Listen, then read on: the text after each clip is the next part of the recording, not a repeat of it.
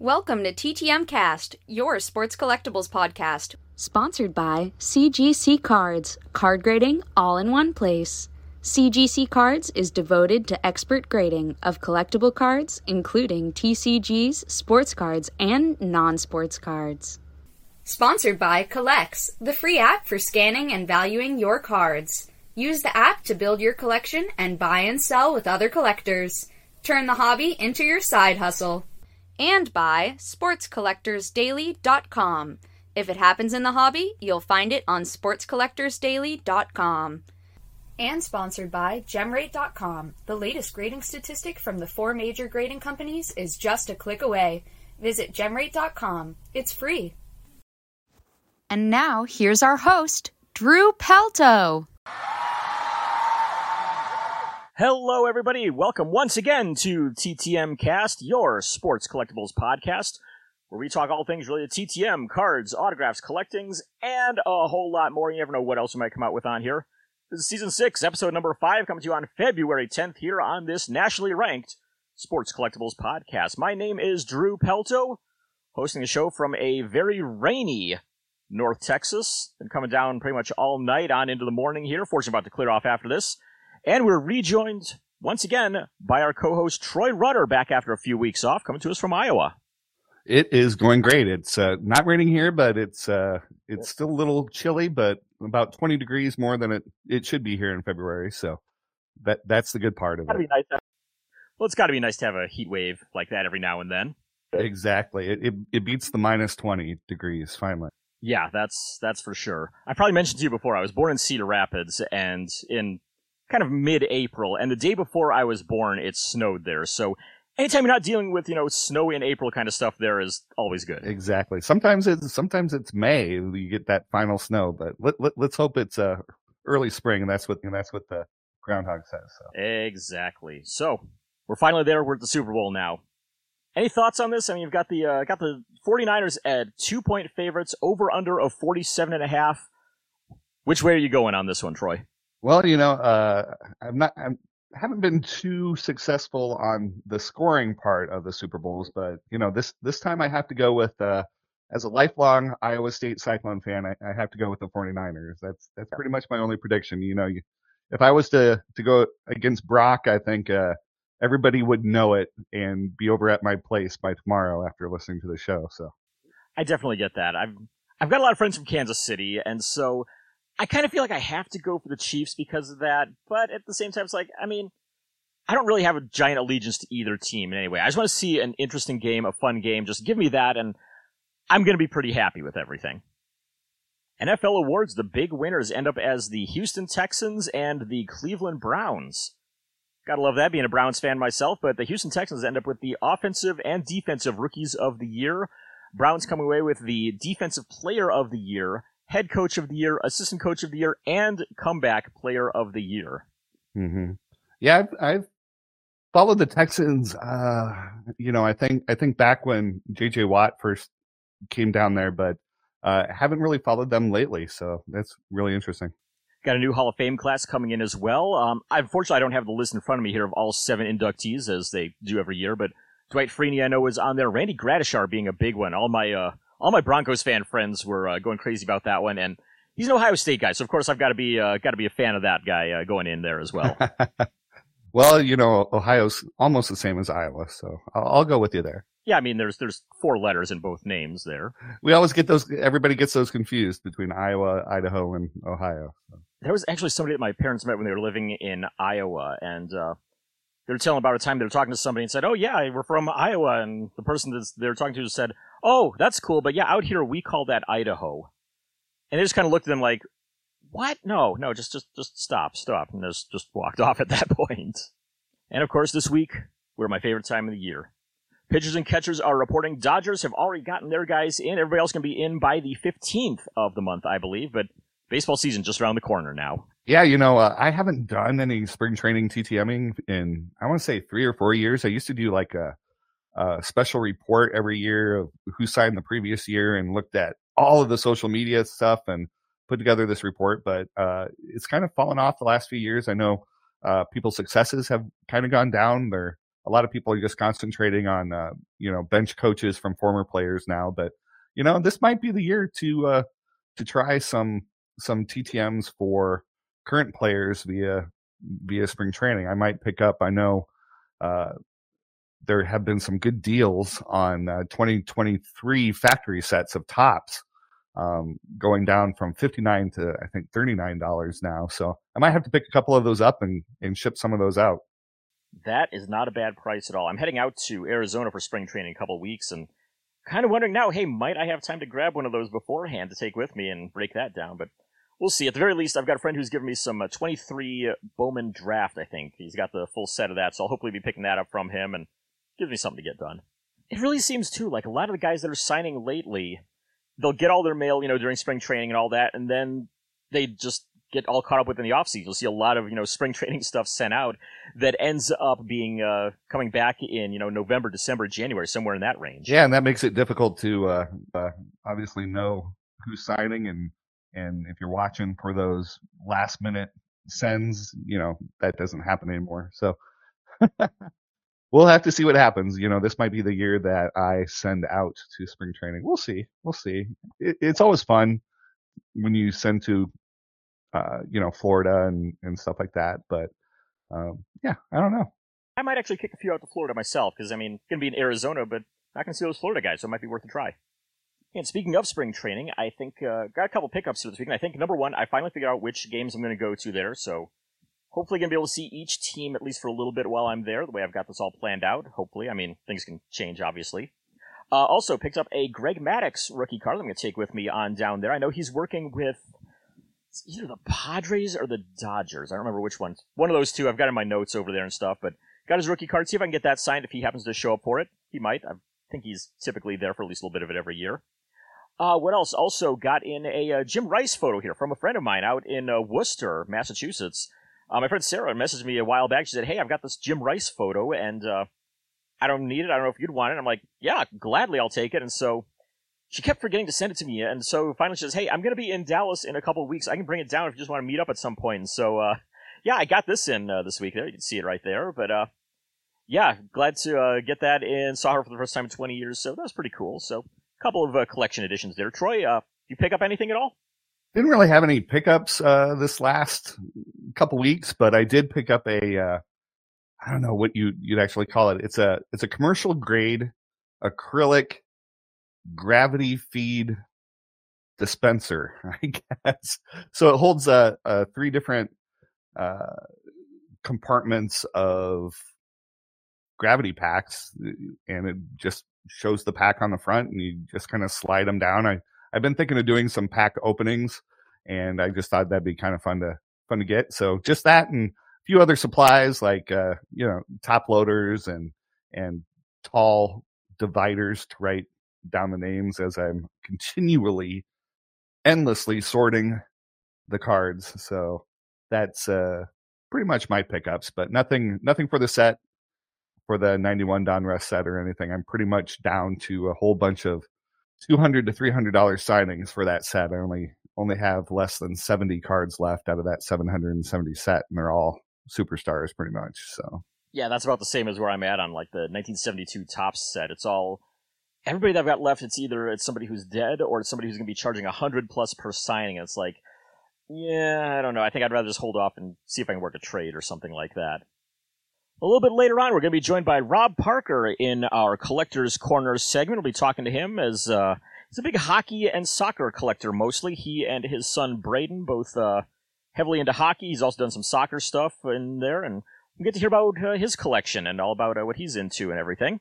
And, of course, we have all of our regular segments where we have Baker's Dozen talking about everything upcoming in actually everything from this past week in the world of sports collectibles news. We'll have Collector's Corner right after that I just mentioned. We have Making the Grade, talk about all things in the grading portion of the hobby. We've got Stamp Approval, where Troy and I will give our 2 thumbs up to something from the previous week. Could be just about anything. You never know what it's going to be. We've got the Vern Rapp Minute, where we cover deaths in the world of sports, celebrity, music, movies, politics. Anybody you might consider TTMing, we will let you know if they have passed on. And, of course, the main reason why we all are here, it's our TTM returns. If you want to reach out to us, Troy, where can people contact us at? Well, the best email address for us is just simply ttmcast@yahoo.com. Yeah, so send any questions, any comments, anything you got that related to the show, send it to us there. If you want to reach out to me directly, you can find me at dfwgrapher@gmail.com. Troy, I know you're active on social media. Where can people find you at? Yeah, so YouTube, it is just TTM Autograph, and you could also find my website at ttmautograph.com, and just drop me a line at troy@ttmautograph.com. Great. Well, hey, let's go ahead and jump right on into the week's news with Baker's Dozen. Baker's Dozen, sponsored by sportscollectorsdaily.com.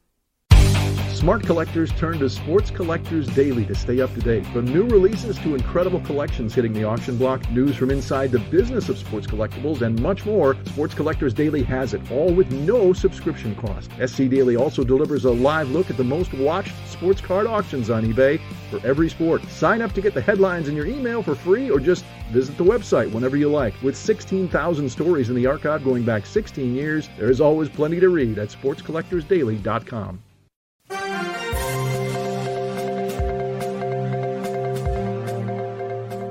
Baker's Dozen is a news summary of all things that have been going on in the collectibles world over the previous week.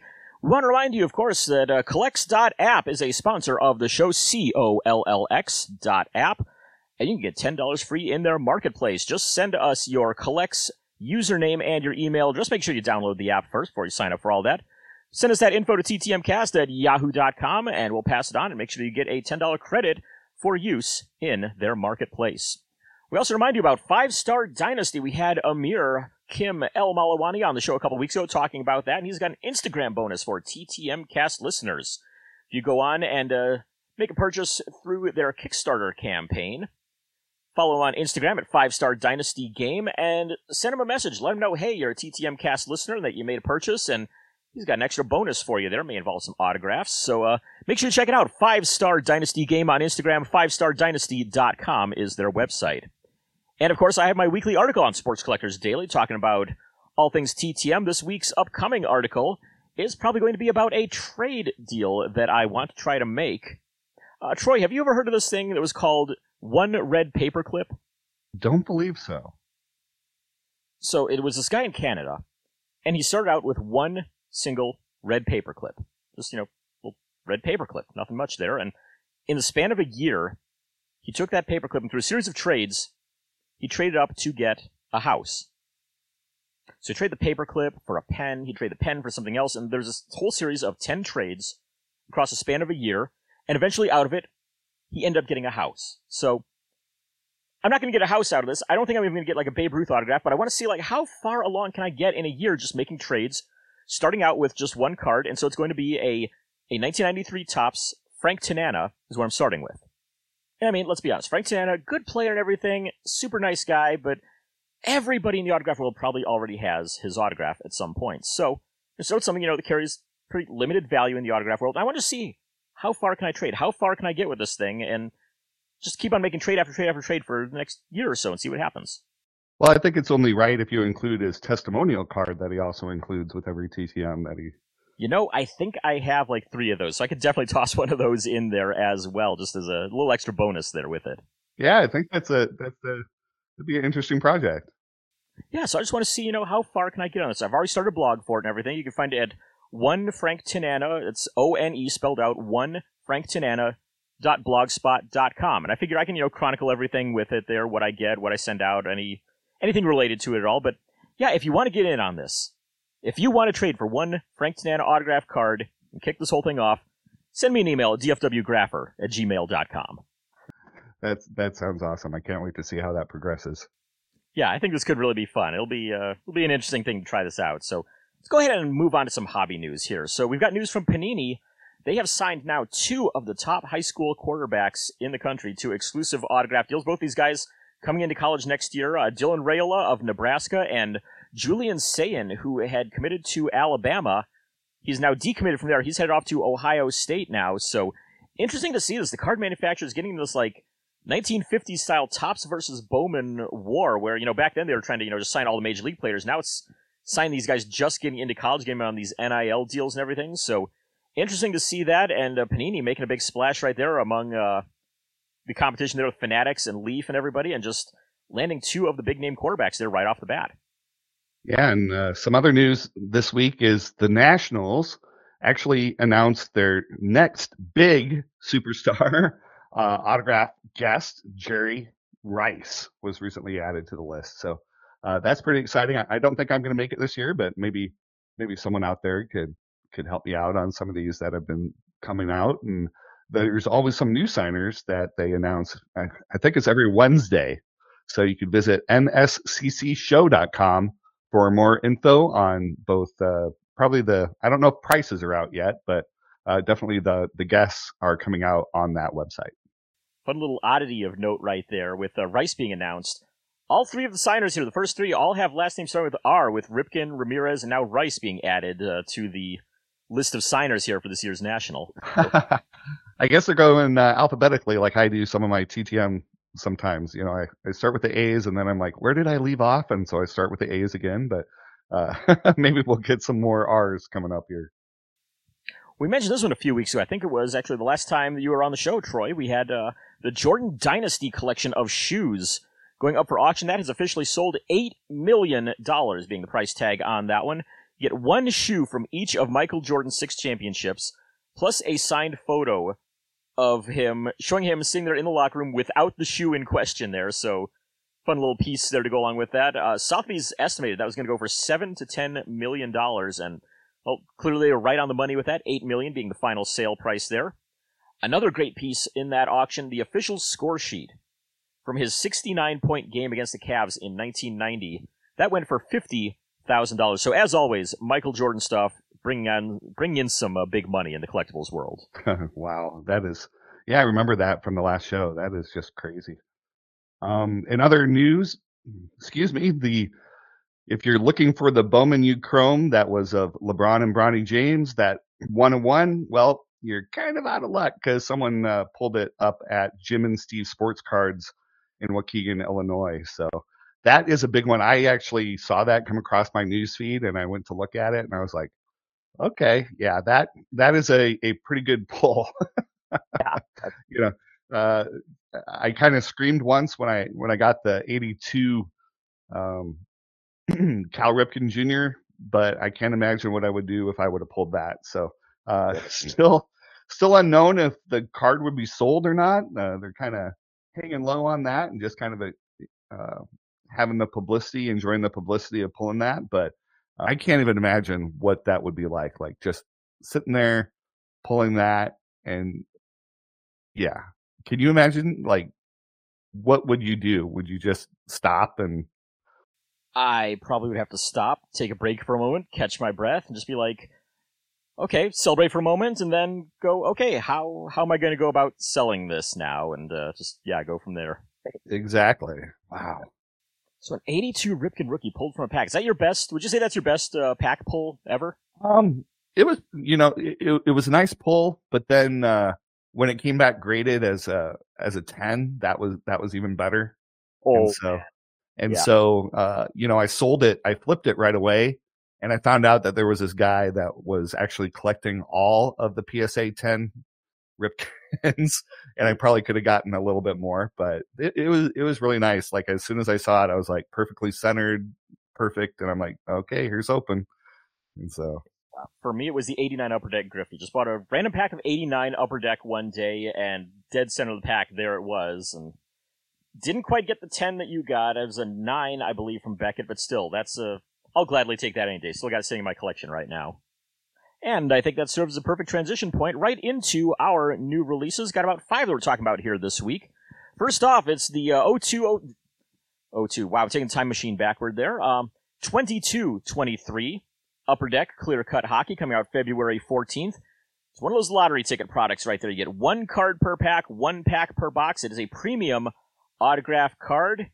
Never know what you're going to get out of those. Might be somebody great, might not be, but $90 is going to be the pre-sale price on those ones for anybody who wants to take a gamble on it. Yeah, we also have another one coming up on February 14th. That is the 2023-24 Panini Prism Basketball. Now, that one you could actually do a little bit better than one card per pack. That is actually 12 cards per pack and 12 packs per box. And with that, you're pretty much guaranteed 2 autos per box with 10 inserts and 22 prisms. But the pre-sale price on that box is $1,000. And I did see a little bit of a discount out there for $989. So there are discounts that you can get out there, but coming in at $1,000, those Panini Prism basketballs again on February 14th. We've definitely seen a big jump in price on Prism products over the last couple of years there, but I mean, it's kind of become the premier rookie card for a lot of these guys in basketball and in football. Yeah, definitely. There's some more basketball coming off the presses up there at Panini. 2023-24 Donruss Choice basketball. February 14th, the release date on that as well. A lot of stuff coming on Valentine's Day, so maybe your significant other will get you one of these products or something, but you get 10 cards per pack here in Donruss Choice basketball, 1 pack per box. Loaded with some inserts and hits there, though. 2 autographs and 3 parallels out of those 10 cards. Pre-sale price on Donruss Choice basketball will be $300. And looking up toward 2024 Topps Baseball Series 1, you got both hobby boxes and jumbo boxes coming up, and or jumbo packs. The hobby box has 12 cards per pack with 20 packs per box, and again, 1 auto or relic per box. And those jumbo packs there are 40 cards per pack with 10 packs per box. And so those you get theoretically 3 hits per box and at least 1 auto. And you can find those pretty much at about $100 for the hobby boxes and $175 for the jumbos. Last release to cover here is the 2023 Topps Chrome Formula 1 Racing, due out Friday, February 16th. You're going to see 4 cards per pack, 20 packs per box. No info on autographs. I don't think any guarantees on those, but we do know that the autos are all going to be numbered to 99 or less, so some nice short printed ink in there. In each box, you will get 1 base dual-colored parallel and 1 checkered flag parallel per box. So if you're a racing fan, check those ones out. Pre-sale price will be $300. We got some upcoming show news here over the next week as well. What do we got for next weekend there, Troy? Well, we have New England Fan Fest. And that will be at the Crown Plaza Hotel in Warwick, Rhode Island. And you got Dennis Rodman, Ray Bork, and a ton from the professional wrestling with only an admission charge of $25 for that. We've got the Arc Latex Sports Card Memorabilia Show also next weekend, February 17th. They'll be at the Bossier Civic Center, Bossier City, Louisiana, 10 a.m. to 5 p.m. Free admission for the show. They're going to have about 90 or more tables at it as well. And for any LSU fans out there, they're going to have a few of LSU's recent football signings that will be there. A $20 donation, and you can get autographs and photos from those players that are going to have there for it. So if you're an LSU fan, definitely go and check that one out. And we also have on February 17th, Play at the Cage Show, and that is taking place up in Ypsilanti, Michigan. And that will be about 100 tables up there with Will Johnson and Colston Loveland from the Michigan Wolverines signing, and the prices on those seem to be at about $60 an item up there. Well, for the New England collectors, we've got the Dedham card show coming up on Monday. I think Monday is President's Day, so makes sense for that. We don't see too many Monday shows, but got a 3-day weekend. Might as well take advantage of it. Dedham, Massachusetts, Holiday Inn, 8 a.m. to 2 p.m. They've got 85 tables set up there. Admission, $3. Kids under 12 get in free. They are going to have Sean Thornton signing autographs out there, former Bruins tough guy, a couple other teams as well, but mostly known with the Bees. $25 fee for his autograph. CardboardPromotions.com has all the info on that show and all of their upcoming shows and signings. Well, it's time to move on to Collector's Corner here, where we're joined by Rob Parker. I talked to Rob a while ago. We've wanted to get him on the show for a while. He was trying to get on when Jeff was still with us, and unfortunately, I couldn't line the time up, but we finally got him on here this week, and so we talked to Rob about his collection, mostly a hockey and soccer guy, collects with his son Brayden, and they were actually in Lake Placid, New York when they did this one. Brayden was taking a luge camp up there, so kind of a cool thing to get to try that out, and it looked like he really liked it from the videos I saw on there, so hopefully you enjoy our interview here in Collector's Corner with Rob Parker. And now, it's time for Collector's Corner. Let's hear from our collector this week. This segment is sponsored by Collects, the free app for scanning, pricing, tracking, and cataloging your cards. Get your first $5 on the app automatically by scanning a card, adding it to your collection, and listing it for sale today. All right, well, we're here in our Collector's Corner segment, and we finally got Rob Parker on the show. Rob, good to have you on board here. Thanks for having me, Drew. Yeah, I mean, I know you were talking to Jeff about trying to get down there, and things never could quite line up, and it never quite worked out. And so, want to make sure we got you on here pretty quick here once we got the show rebooted. So, yeah, just good to have you on here. But just tell everyone a little bit about what you collect and how, and just we'll start with that there. Sure. Mainly, I collect a lot with my son. We collect hockey. We have done some minor league baseball in the past, but we used to have the Houston Astros affiliate in town, and with minor league baseball realignment and stuff, we lost our affiliation, and so we have independent baseball, which is good, but definitely not as many guys that have cards or things like that to collect. As far as how I got like my origin story, I started collecting when I was probably about 11 to 12 years old. I'm from New York, so I collected a lot of New York Mets. That was my team. A few Yankees, New York Giants. A lot of times it was guys that came to town to meet and stuff like that. Then I was really into soccer, and when I was about 14 or 15, I had the opportunity to go to a summer camp down in Maryland, just outside of Baltimore, and it was run by Keith Van Aaron, who was a former professional indoor soccer player, also played in the NASL. And the great thing about that was I got to meet so many of these indoor soccer players from the Baltimore area. Mike Stankovic, Drago, Mike Reynolds, a lot of those guys. So while I was down there, definitely got autographs there, and really became into the soccer. Met some of the women's national team players, so I would get them. And but then, college and life and stuff came and took a little bit of a break.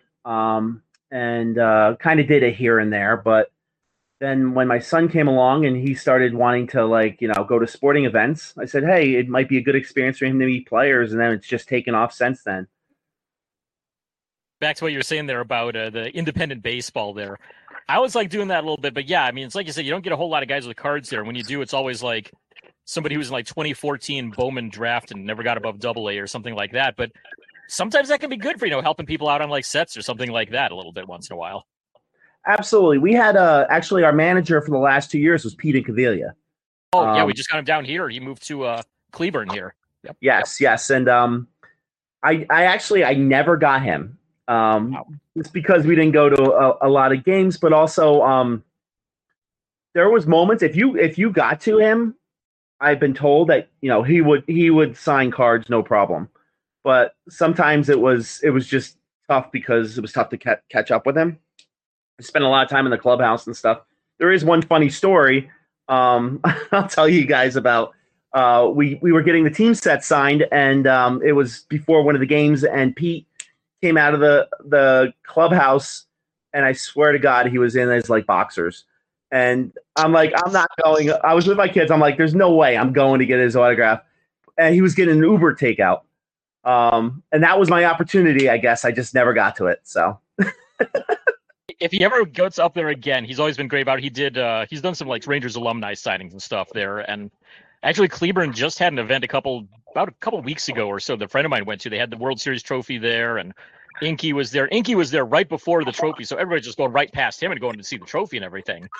So a friend of mine goes up to him and has 40 cards with him. And Inky's just so elated to see somebody actually wanting his autograph that he sat there and signed all 40 of the cards for him. So I'm hoping I'll get him. I can get a couple up to you there. That is no problem if I do. So that'd be cool. Thanks.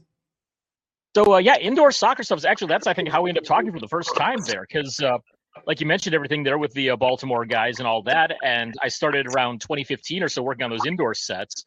And we ended up talking a lot about those things there for quite a while. Yes, we did. You were extremely instrumental in helping me get back on track with those. I have a lot of those cards from was it Pacific? Yes, it was. They had 5 years of cards that were kind of like their area, and that list that you made was very helpful, and it was quite an adventure on some of them because you get stuff back and they're like, oh yeah, they haven't been here for 10 years, but it says that they're there. Yeah, that's the problem with the white pages. I know for a while they're like, my dad's address was listed as being in Cedar Rapids, Iowa, and we had not lived there since 1985. So sometimes you win, sometimes you lose there when you go through like whitepages.com and stuff like that, which is what I typically use for trying to assemble all that. Absolutely. Well, it was very helpful. I appreciate it. Cool. It's good. What's some of the main hockey stuff that you collect? I know Brayden's a big Cole Caulfield fan. What's your big one? What was your big one there before you were in college? Who was your favorite players, your favorite teams, and all that? So it's kind of interesting. I wasn't a big hockey fan when I was younger. It was mainly like the mainstream sports like the baseball and stuff like that. And then soccer kind of took me in a different tangent. But so I kind of got into hockey from Brayden. We ended up getting tickets from a friend to go to the Albany Devils at the time. It was the affiliate for the New Jersey Devils. And we just decided to, after the game, he wanted to meet a couple players. So we went behind there, and I had no idea that you could actually just walk behind the stadium and get autographs. And so Brayden got into it, and he wanted to start skating and stuff like that. And we had a lot of the guys around here who had families. And so next thing we know, we're going to all the games. We're meeting the players. The players are getting to know us. Conversations, because hockey players by far have been just absolutely amazing to us. I could probably count on one hand about the guys who've given us challenges over the years. So that's kind of been our thing. And then Brayden got into specific teams. And so his first team was the Las Vegas Golden Knights because of Marc-Andre Fleury. He's a huge Marc-Andre Fleury fan as well. So we did that, and then he's kind of morphed into Cole Caulfield. We mainly follow players that we've seen in college, because we also do a lot of college hockey too.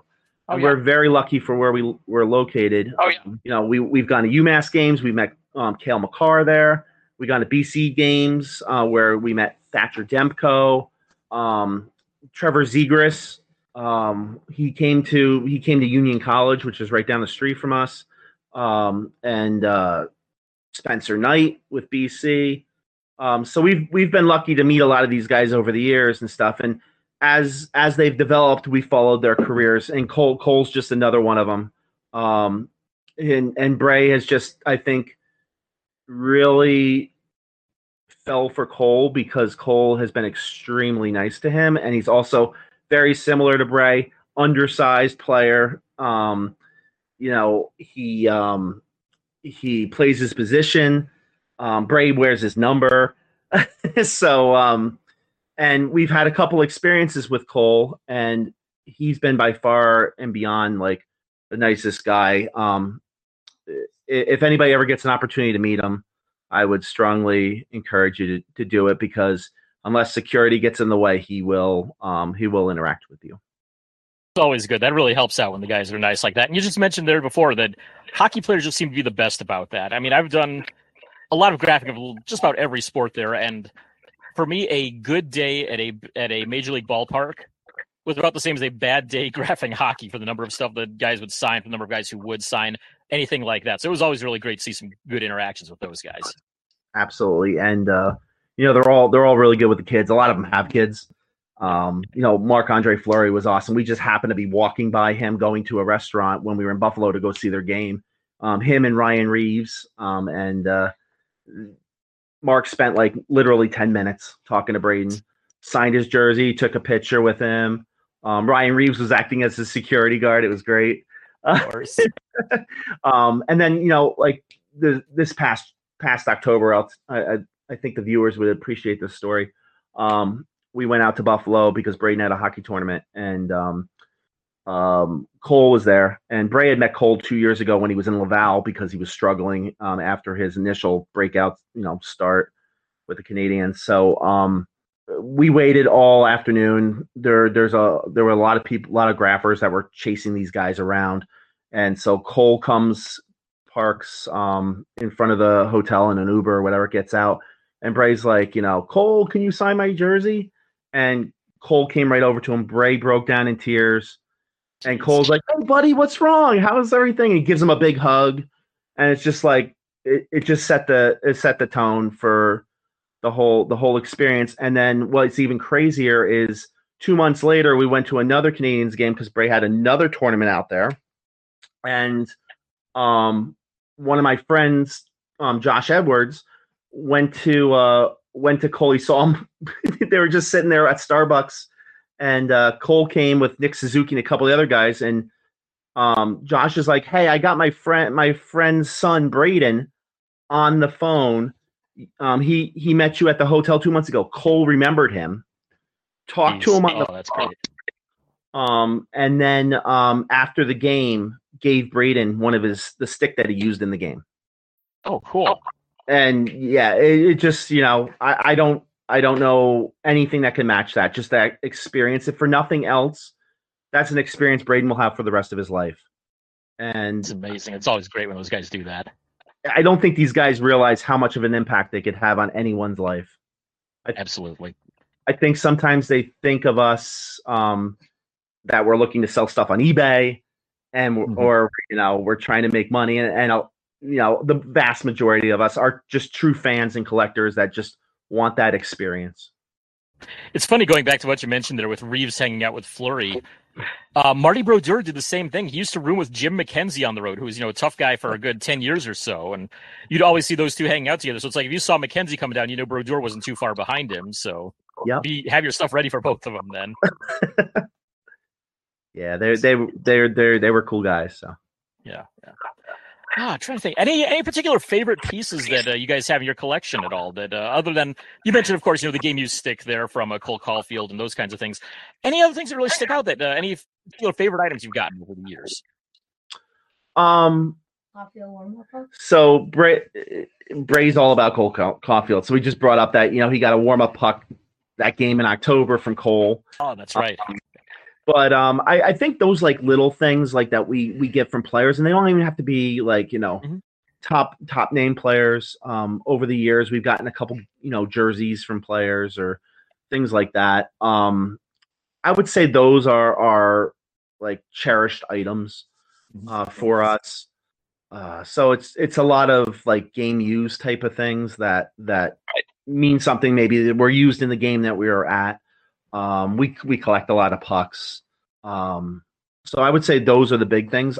As far as for me, when I was like 15, 16 years old, I was, huge into soccer. And I mentioned earlier, I met a lot of the U.S. women's national team players. So I have some autograph stuff from Mia Hamm, from Karen Gabara and Michelle Eker-Stahl and those folks. And that stuff's special to me just because those are even though they were female players, they were the best in the world. And I truly, so those were special experiences that those items have something to me. Plus the stuff that when I worked at summer camps with with Keith Van Aaron and stuff like that, some of the the gear that I got from them and stuff has also been cool for me, just because it has a meaning to me. Totally with you on the U.S. women's national team stuff there, because you compare like the women's national team and the men's national team. The men, they're going to get into the top 16 maybe every 4 years during the World Cup. The women are contending to win it all every single year. You give me the best women's players in the world or the 16th best men's players in the world. Yeah, I'm going to take the women's players every time, I think, on that for adding stuff to my collection for sure. Absolutely. And I don't know how they are now, but I will tell you that Mia and Michelle and actually Julie Foudy, all of them were excellent through TTM back then. They signed, they sent stuff back with their stuff. Like they really appreciated the fans. I don't know if I could say that so much for the current players, but I think it's also probably a little bit of a different time now. Yeah, I know Foudy and Akers are still good signers. At least I know I think I've gotten both of them, and I think one of them was at the Soccer Hall of Fame induction. I was out there when they did they did an NASL 50th anniversary celebration a few years ago. And so they brought a bunch of old NASL players there, and the entire class was being inducted that year was there. So I think that might have been Foudy that year. I don't remember now if it was her, if it was Akers. I think it was one of the two, but they had them. And it was JP Dellacamera was the big one that I was excited to get a chance to talk to. Legendary broadcaster, of course, in both the soccer. And I think he's done some hockey as well at some points too, but definitely big in the soccer world. He was the voice of the MISL there for quite a while. Absolutely. And, it's funny you bring that up, Drew, because there is one other experience I want to share. And it's not TTM, but, I coached college soccer for about 20 years. And so I would annually go to the National Soccer Coaches Convention. And so one year Pele came. And wow. Yeah. And Pele came and they had Sepp Blatter. No, not Sepp Blatter. I can't think of the guy's name. He was the goalie for the Cosmos forever. I know who you're talking about now. It's skipping my name, or his name's just completely blanking for me. Gattenhammer or something like that. Was it him? Okay, so this is going to be a weird fact because I can. You guys are going to laugh at me, but he was in Playgirl. Because I joked to him about the comment. Oh my gosh, I can see him. I can see him too. But he was so basically, to go to the story. I had a book of his, so I had him sign the book or whatever, and we were talking because everybody was going after Pele. And he goes to and so we're joking about things and stuff like that, and he's like, yeah, he goes, you wouldn't believe what we got away with back when I played for the Cosmos, and he was just telling me some of the stuff. It was like, wow. And so as I left that conversation, Pele was getting to leave. He had about 6 or 7 bodyguards, and I'm like, well, I know I'm not getting an autograph, so what's the next best thing? Try to get a picture, right? So he's coming by me, and I go, Pele, would you mind taking a picture with me? And he's getting pushed by his security. The fans are following him. He grabs me on my arm. I'll never forget this. He grabs me on my arm, and as he's getting pulled back, he's like, son, go ahead, take a picture. And so I got a picture. It's on my Facebook page of me and Pele. It's kind of like, it's got part of my head in there. But that's a special moment because, I idolized him. I did book reports on him. I think a lot of people during that time, that's how they knew soccer was Pele. And he was the big name for, the better part of a couple decades there. Yes. And for him just to take that moment, he could have just rushed past me. But for him to be willing to take that moment to grab me and keep me with him as the crowd was moving to get that picture it was special. That is awesome. Wow. I looked it up real quick on my phone here. Shep Messing, I think, is who we were looking for.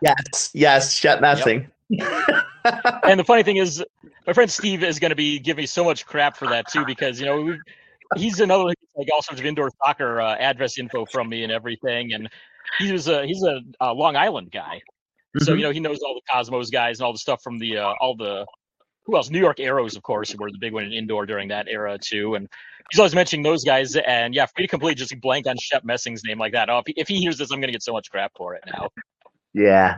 He was a really nice guy too. He was very cool. Yeah.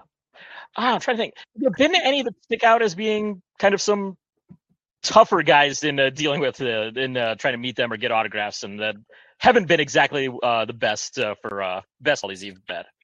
Sure. So when I was a kid, one of the reasons why I kind of stopped, getting autographs and collecting was because I went to this event for my local Boys and Girls Club, and George Foster was there. Oh yeah. And I was really, 86 Mets. I was really into it and stuff like that. I was my 12 years old, and he wouldn't sign for me. All I wanted him to sign was a baseball, and he wouldn't sign it. Jeez. So that kind of turned me a little off on that, and then I've really only had one bad hockey experience, and that was Zach Vucali. Okay. I don't know what it was all about. I don't know if he thought I was somebody else or something, but I had 4 cards, and it was at an ECHL game. Now, ECHL is everybody signs. Everybody's very cool. They're like happy you know who they are. Right. And some of those guys do move up, so Zach was down. I don't remember with what team.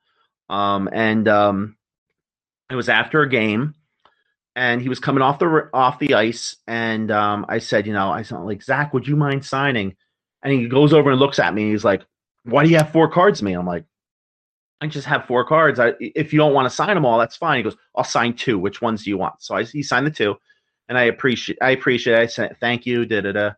And then after the game, I'm standing with the other people that are getting autographs, and he comes over. He's like, I already signed for you. I'm not signing for you again. I'm like, oh, I wasn't looking for your autograph or whatever. And then he proceeded to sign everything and anything for the other guys. And I'm just like, I don't know what I did to him, but I'm like, just bizarre. Wow. Yeah, it was strange. Yeah. It's weird when, something like that happens, because it's like, yeah, you start wondering, okay, is it something I said? What, did I just catch you at a bad time before? Now you're just going to take it out on me forever? What happened here? And then you're kind of afraid to ask him again, because it's like, okay, how long is this guy's memory? Is he going to remember it, a couple of years later? Or is he just, going to be like, oh, yeah, sure, no problem. Knock out 4 for you all of a sudden. Right. I agree. And it was just, I think it was also like, wow, I just got like, at least he signed something, but at an ECHL game, I was like, wow. Jeez. And everybody's like looking at me like, what did you do to him? I'm like, right. I have no idea. You had the audacity to ask him for 4 cards. What the hell? Wow. I've seen that out of NHL guys once in a while. Mm-hmm. And even that is kind of rare. But to see it out of an ECHL guy, that's shocking is the only word for it. Wow. Yeah. I get it. These guys are bugged all the time and stuff like that. Yeah. So I get it, but it was just kind of a awkward, weird situation that, you always feel kind of like, I'm getting up there in age now too. So it's like, you're asking people that are much younger than you, and, like, it kind of makes you like, wow. But yeah, I'm not looking forward to that. I'm going to spring training here in a couple of weeks, and you're going to see these guys that, were signed in the Dominican Republic at 16 and stuff. They're like 17 and 18. I'm like, I'm pushing 40, and I'm asking this guy for an autograph. Well, what the hell? If he wants to sign it, great, fine, sure, go ahead. But it does feel weird asking once you get above about in the 30s or so. It seems. Yeah, feels different. Moving on to like TTM stuff. About how many do you typically like send out in, let's say, the average month or average week or anything like that? How active are you in the mailbox? So I've been a lot more active in the past than I have been currently. And part of that is just because I've gotten a lot of the guys over the years. So I'm not really like into continuing to pump and, get more cards. I do have friends that want to try to get a card for every player, or like every card the player has had. So they'll ask a couple times and stuff like that. But I've been trying to find like newer folks that I don't have or that I want to get some for. I would say probably 5 to 10 a month. Is what I send out about. Yeah, you can only use so many Frank Tanana autographs before you're like, all right, why do I need 40 of this guy? Which that's the level I've hit with Sergei Gonchar at this point. Now I think I've got 50 different ones. I'm like, why do I still have unsigned ones? So right. I definitely feel that. Yeah. Yeah. Yeah. Any sets or anything like that you're focusing on or anything like that, or that you have focused on in the past? Sure. So I mainly collect for the signed sets. I try to do the heroes and prospects. I think it's 2011 through 2015 or something like that, like 11, 12, 13. So I have a good number of each of those. But that's the main sets that I collect. But I do a lot of nowadays, because of the ECHL guys. A lot of those guys have CHL cards from Upper Deck, or they have Canadian Juniors cards. That CHL set really seems to have kind of affected things. It seemed like 15 years ago, it seemed like everybody was doing those Heroes and Prospects sets, and then after a while, it's kind of tapered off. Now you see a lot more that are doing those CHL sets, as you just mentioned. Even the AHL sets a little bit too. Yes, and it's quite amusing, because some of the guys on the team don't realize these guys have cards from other sets. So they'll walk by and they'll be like, "What the heck are you signing?" Wait, and they're like, "Oh my God, come on over here! Look look, guys, look, he's got peach fuzz on his head. There's some of that. And then, you'll also get some of the old NHL players who are now coaches. Yes. Like Pascal Rameau last year was with Troy Revere Lions. And I had a couple of cards of him, so he was signing them, and some of the players were like, "Oh my God, you actually did play!" Because some of the guys are young. He played before they were born. Yeah, so, exactly. So they would, a lot of the guys like to see their coaches with cards because it kind of makes them laugh about them. It's amazing that happens everywhere too. In minor league hockey there, and I'm just thinking back a couple of years ago when we had the team in Grand Prairie here, the Texas Air Hogs. They were partnered up with, I think it was like the Taiwanese national team or something like that, and brought all their players over to play for them. And one of the guys who was coaching there in Grand Prairie had actually played over in China before, and so he spoke at least a little bit of Chinese and everything. And so a couple of players were coming over as he's signing a couple of cards for me, and he was explaining to the players, "Oh yeah, hey, these are cards of me from back when I played." And one of the players looks at me and says something, and it was Kevin Joseph was the guy that was the coach, and he says, "Oh yeah, he wants to see the cards there." So I turned the card and opened it back up for him. I said, "That was 20 years ago," and the player looks at him and goes, "Whoa!" It's like, yeah, these guys are just so surprised to see all this stuff and seeing their coach 20 years before, and they're just like so shocked by it. And it's such a cool reaction because it's like you never think of collectibles outside of the United States really that much, or at least U.S. and Canada, but starting to grow bigger over in Europe. Cards are finally starting to take off a bit there. You're starting to see them over in Asia now. And so these guys, this may be some of their first times they've really experienced getting to see these cards and getting to see their coach, 20 years ago along with it. Absolutely. Well, any other thoughts before we let you go and continue back with, you got the luge camp that you got going on there with Brayden up there? Yeah, Bray's participating in a USA Luge Slider camp up here in Lake Placid. We're literally about 600 feet from the 1980 rink right now at our hotel, which is pretty cool. We went over there yesterday. He got into the locker room there, and Lake Placid's just a really cool place. I would definitely say for those of you who do have kids that are like younger, TTM autographing, but TTM in particular can be very useful. Help them with their writing skills so much today. Kids can't write, either cursive or just write in general. And you can use a lot of the skills with TTM for their growth. And the same thing with meeting players. Let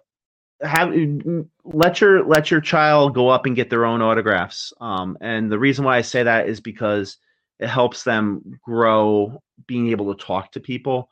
I get so many compliments from Brayden about how he speaks to people and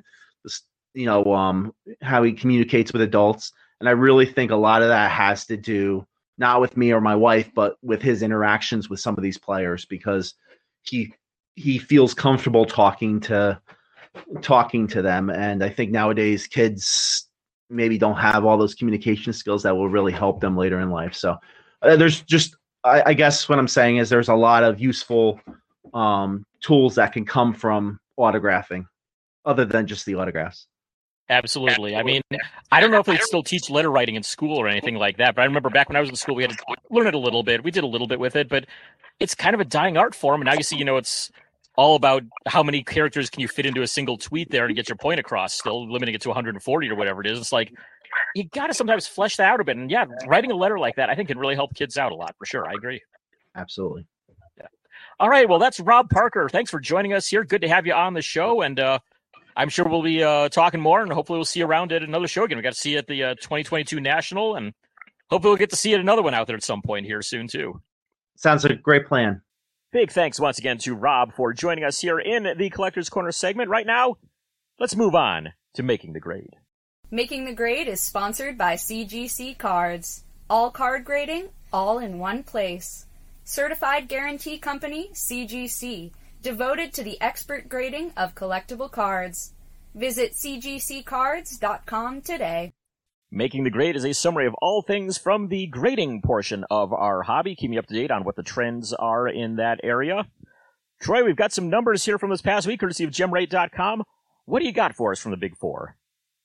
Yeah, so the numbers have come in from January 29th to February 4th for the four major graders here. So first of all, PSA, graded 285.5 thousand cards with a percentage change of about down 4%, but CGC kind of made up for that down, grading 63.7K, and they were up 61% that past week. So that's pretty remarkable. I think there are a few attributing to that.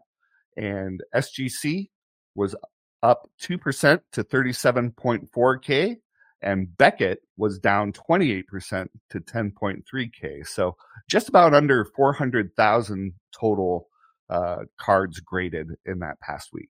It's been interesting. It's been kind of an up and down couple of weeks here for Beckett, where it's like, they'll be up 25%, then down 30%, then suddenly up 45%, down 10%. It's just, I don't know, it's kind of weird that it's just kind of such a seesaw thing going on there with them. I don't know if we're going to be seeing, with all these cards coming out on February 14th, if we're going to be seeing a big spike in that coming up, as soon as they get past their window of grading, maybe all those will jump up pretty significantly, but that'll be a fun thing to see here in a little bit. It'll be interesting for sure. So let's go ahead and take a look and see what we've got for this week's Big Three. This week's Big Three is brought to you by GemRate.com. Whose cards are hot and whose cards are cold this week? Let's find out from our friends at GemRate.com. Big Three is exclusive to TTM Cast, courtesy of GemRate.com. Ryan lets us know who's trending up individually among players in the grading world. And we've got, three big ones here this week. Leading off the list, he's on the top three, the Big Three for the second week in a row. Puka Nacua. He was up around 40-some% last week, came at number 3 on the list. This week he's up 79%, so everybody jumping on the Puka bandwagon, it looks like, right now. So, getting on that while he's hot. CJ Stroud coming in number 2. He just missed the Big Three last week.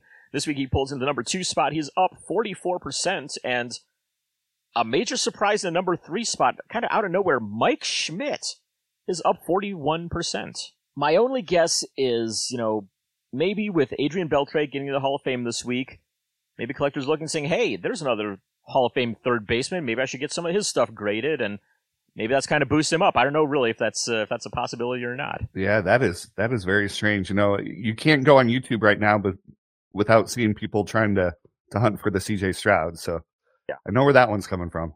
Well, now for the second week in a row, CJ Stroud's activity has been up. We mentioned 30-some% last week, up 44% this week, and this time, for the second week in a row, one of his cards is the big individual winner. It's his Panini Prism rookie card is the big card for this week, tripling in the number graded between last week and this week. So, we mentioned before, Stroud having a great year there with Houston and might be turning things around there, and so that's reflected in the card world. So those are this week's Big Three risers. Troy, who are this week's Big Three that have been falling? Well, leading off our list is Erling Haaland, who is down 20%, and Kevin Durant, who is also down a little over 31%, and Kenny Pickett, who is down 38%. Yeah, Pickett's not too big of a surprise there to me. I mean, maybe a little bit of quarterbacking controversy there in Pittsburgh. He kind of fell off late in the season, and don't really know what his future is going to be there with the Steelers. So a big thanks once again to GemRate.com for providing us all of that grading info, especially the Big Three. TTM Cast is the only place that you can find the Big Three from GemRate.com. Right now, let's go ahead and move on to the TTM Cast Stamp of Approval. I bet you're wondering who earned this week's TTM Cast Stamp of Approval. Well, TTM Cast Stamp of Approval just kind of gives us a chance to give our thumbs up to anything from the previous week. You never know what it's going to be. Typically try to, show the winners do things other than sports and sports collectibles, though a lot of the times it still ends up falling back into that. I know with mine it's going to, and Troy, it looks like with yours it is as well, so we'll let you go ahead and lead off with this one.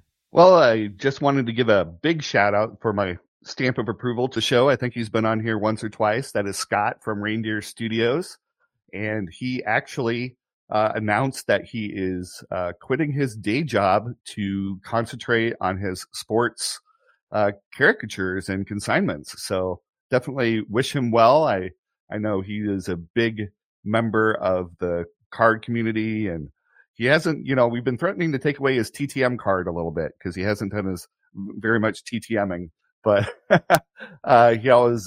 he's always a great member of the community, and we definitely want to wish him well in his new venture. Yeah, and if there's any listeners out there that haven't checked out his stuff, definitely go and do so. I mean, the guy absolutely comes up with some incredible artwork on there. He's my fellow Corey Snyder fan too, so always a big fan of his things there. But yeah, I mean, he's just an incredible artist. It's really cool to hear that he's taking that full time now. I was going to say, and his Christmas cards are always highly anticipated. All right, my stamp of approval for the week is the Panther City Lacrosse Club. My wife and I have really gotten into watching the NLL. It's indoor lacrosse, box lacrosse they call it in Canada. It's played on a hockey arena covered in turf. So it's they play 5-on-5 plus a goalie. And yeah, it's just super exciting to watch. I mean, it's just, very physical, have the occasional fights in there, some big hits and all that, but a lot of high scoring as well. And so last night, we're season ticket holders for the team. We went to the Panther City Lacrosse Club versus Colorado Mammoth game, and it was one of the best games that I've watched, I gotta say, especially the fourth quarter of it. Panther City was up 8-6 at halftime. They gave up 2 in the third. They're tied at 8 going into the fourth. Colorado takes an early lead. And then from there, it was literally the most back and forth game ever. Just literally, if I run down the box score of this thing. So Colorado, a minute into the fourth quarter, takes a 9-8 lead. Then suddenly Panther City scores 2 goals in the span of a little under 2 minutes to take a 10-9 lead. Colorado then scores 2 goals within about a minute and a half of each other, taking an 11-10 lead. Panther City regains the lead 12-11 with 2 goals in the span of almost exactly a minute. It was 5:54 left and 4:55 left, so they're up 12-11. Colorado ties it up about a minute later, then takes the lead a minute and a half later, 2:15 left, they're up 13-12. So Panther City pulls the goalie late, and they charge down, 34 seconds left, they tie it up. Next face-off, Colorado controls the face-off, no shot clock, so they pull their goalie as well, try to get a 6-on-5 in the final 30 seconds. Shot gets shut down by the Panther City goalie.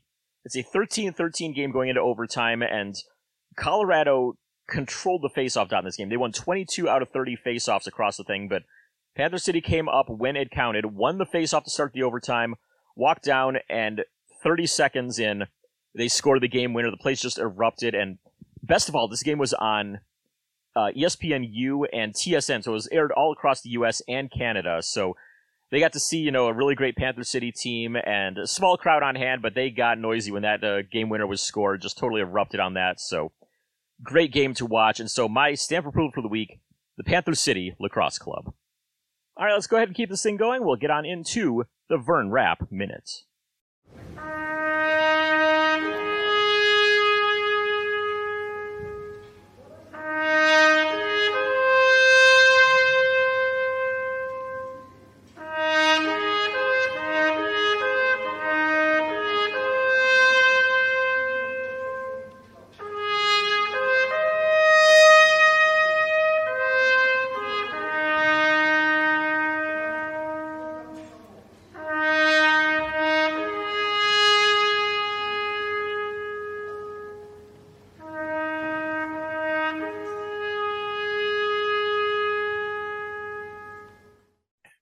The Vern Rapp Minute is dedicated to the memory of Mr. Vern Rapp, former Major League ball player, manager, and the show's founder, Jeff Baker, tried to mail an autograph request out to him, not knowing that he, unfortunately, had already passed away. And so, in tribute to Vern Rapp, we have the Vern Rapp Minute, where we remind collectors and let everybody know of who has passed away in the last week in the world of sports, celebrity, music, movies, politics, anything like that. So that way you don't make the same mistakes that we have made in the past. First up, we have Brant Allier. Brant was an outfielder from 1965 to 73 for several teams, including the second version of the Washington Senators, also the Minnesota Twins, the Oakland A's, and the St. Louis Cardinals. Allier hit .291 in the 1970 season for the Twins, hit 16 homers that year as well. That was his best season of his career. Twins went to the playoffs that year as well.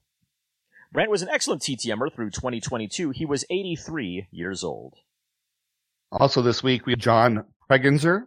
He was a pitcher from 1963 to 1964 for the San Francisco Giants, and he only played for 27 innings with a 2-0 record with 1 save. And he was also an excellent TTMer. I don't think I ever got him, but I remember seeing his name cross many lists over the years, and John Pregenzer was 91 years old. We also lost Bill Latchman this week. That's a last name you might recognize there. He was a longtime coach and manager in both the Giants and Angels systems, but he's the older brother of Marcel and Renee Latchman, who, of course, were longtime coaches and managers at the major league level. Bill coached up with the Angels as their bullpen coach for a little while in the 90s as well. While he was managing the Fresno Giants in 1982, A-ball level there, at the age of 48, he had to come in as a catcher in one of their games. Not sure what the reasoning was behind it. I don't know if there were some injuries or mishandling of pinch hitters or maybe a super long extra inning game or something like that, but he came in and caught an inning for them as a player, just had to put himself in there. Bill was an excellent TTMer. He was 89 years old.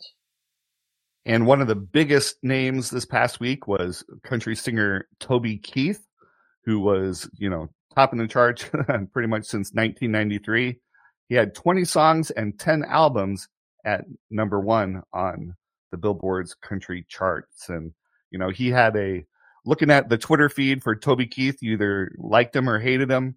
I know he had a long-time feud with the Dixie Chicks over the years as well. He was an occasional TTMer. I think some of my friends like Zane Savage and Stacey Schaefer also had gotten him over the years, but I unfortunately never had. But Toby Keith was 62 years old. And lastly, another one from the music world and a little bit in the acting world as well, although one of his quotes on acting, he said that I'm not an actor, I'm a drunk musician playing a drunk musician. And that is Mojo Nixon. Mojo was a big name in the world of punk rock, cowpunk, psychobilly, and even a little bit into country music there a bit as well. But he played Toad in 1993's Super Mario Brothers movie, if you're one of the 7 people that actually saw the movie. I did. It was strange, but yeah, Mojo Nixon was in that. He's more famous for his music career, though. Did the songs Elvis is Everywhere, Debbie Gibson is Pregnant with My Two-Headed Love Child, and a lot of others that are not suitable for broadcast. But, irreverent is a good way to describe Mojo Nixon. He's was an occasional TTMer. Mojo Nixon was 66 years old. I love that song, the Elvis is Everywhere. That was a fun song on Dr. Demento whenever it would come up. So. Yeah, he had so much fun and crazy stuff like that. He was a guy that never really got into much until kind of more recently and everything, and it was mostly because of the Dead Milkmen, and their song they said, if you don't have Mojo Nixon, then your store could use some fixin', and I'm like, all right, let's check this out there, and wow, it's some entertaining stuff there, and always fun to throw some of that into some punk rock mixes. So once again, that's the Vern Rap Minute for the week. Our condolences are with anybody who lost anyone this week, and now let's move on to our TTM returns. Was our mailbox full this week? Let's take a look at this week's TTM returns. Well, my mailbox has slowed down a little bit this week. I know, Troy, the weeks you were out there, and we had my friend Lee on, and he's like, oh yeah, I got this one in this week, I got this one in this week. And I'm like, well, I got these 10 in this week, and rattling all those off there for a bit. But yeah, a little slower this week, but still got some good stuff that came in there. Back on Saturday, it was Steve Woodard that came into my mailbox there, former Brewers and Indians pitcher. Almost said Bruins there, I'm crossing my sports there. But yeah, he came back about, I think, 2-3 weeks or so is what it took there to get him back. Also got Kelly Gruber, former Blue Jays third baseman. Took about 3 weeks on him. Gruber he was a long-time great TTMer throughout the early 2000s or so, and then kind of stopped for a bit in the 2010s, but seems to have picked it up again. Just an FYI for anyone out there that's going to send to him. He does request a donation toward a charity. I'm not sure exactly what he gives to there, but does request a donation, but he doesn't really have a specified one. So, whatever it's worth to you, send that along with it. And he wrote a short note back to me and even signed the back of the index card it was on, so I can, print a custom onto that if I want to. So, great stuff there from one of my favorite players of the 90s. And Mario Gosselin is the third one I got back. He's up in Canada right now. I think he's with a school in Canada, but he's a former goalie for the Nordiques and the Kings. And, yeah, I think it took, this is a long one. This one I think I sent out in May of last year. So we're talking 6-8 months, something like that took to get back to me. But it's here. It's one for my 89-90 or 88-89 Topps set. So always good to get a set hit like that no matter how long it takes. And sent out 22 more earlier this week. So my pace of 10 a week is holding steady right now. I kind of have to write 10 more today, which I don't know if I'm going to do that to be able to keep that up. But we'll see. I got some time tonight. I got some time tomorrow. Have it out by Monday. I probably will end up doing that. So there you go. Troy, what have you gotten here over the last couple of weeks? Yeah, so I think I mentioned this before that in 2023, I think I sent out, I'm not going to say exactly, but it was pretty abysmal what I sent out. And so I wanted to start the new year off with a bang. So I sent out 100 on January 2nd or 3rd while I was on vacation. And A lot of those were some 92, 93 Fleer Ultra basketball and 1990, 91 hoops. Those seem to be pretty popular going through when I've been looking to see who's sent those out. So a lot of people kind of doing those sets, and they're kind of fun. So first I had Anthony Cook, basketball return. That was about 22 days. John Crotty, again, basketball for 15 days. Pretty much a TTM legend with one of my favorite signatures, Jim Acker. Always like getting him back. It's hard to explain his signature, but it's definitely unique. And he took about 17 days this time. Dana Allison, 15 days. Bill Allman, let's see, what was his? About 15 days. Ruben Amaro Jr., about 25 days. So you can see all of these were ones that I had sent that first week of January, pretty much. Another TTM legend, Brad Arnsberg. He is a great signer. And I got a little extra 91 Don Russ just in case something should happen to my other one. So very happy to get that back from Jack Armstrong and Brad Arnsberg. I also got one of those. Don August was about 15. He's also a pretty good TTMer. And then the basketball version of Tony Bennett. He signed 2 of 2 in 13 days. So, and he has kind of an interesting, it almost looks like, I don't know, it's almost looks like Val Kilmer almost on his card. But Tony Bennett, again, 13 days. So happy to see those coming in. My informed delivery has been full of surprises this past couple weeks. Very happy. You mentioned Don August there, and it's kind of funny. It seemed like those late 80s, early 90s Brewers pitching staff just has so many great TTM signers on it. I mean, you just got August back. There's Dan Plesac. I know was a great signer for quite a while. I think Bill Kruger's another one. There's a whole bunch of those guys. It's kind of like the late 50s to early 60s Pirates. It seems like everybody on those teams just about signs, and now you've got kind of the same deal going on with those 80s and 90s Brewers pitchers, too. Yeah, definitely. And Don August is I don't know if I said that, he's also a great TTMer, pretty much a guaranteed there. He's a former Team USA guy, too, in the 84 Olympics. Oh, okay. Yeah, 85 tops. He's on one of those Team USA ones. So any Team USA collectors out there, make sure you send to Don August there if you haven't already done so. Well, I think that just about wraps it up here this week. And go ahead and put a bow on this one and call it a day. Troy, any other thoughts to add before we go?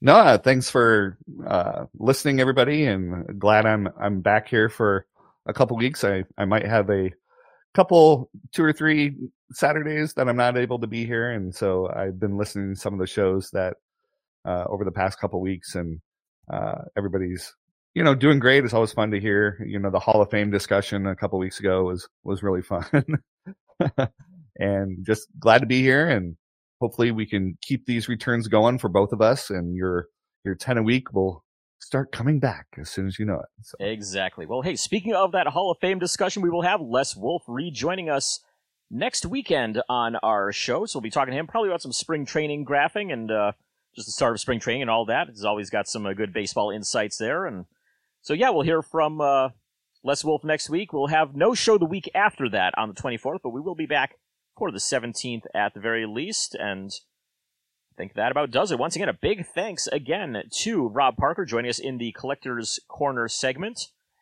and I think that about covers it. We'll see you next week. Wishing you many happy returns.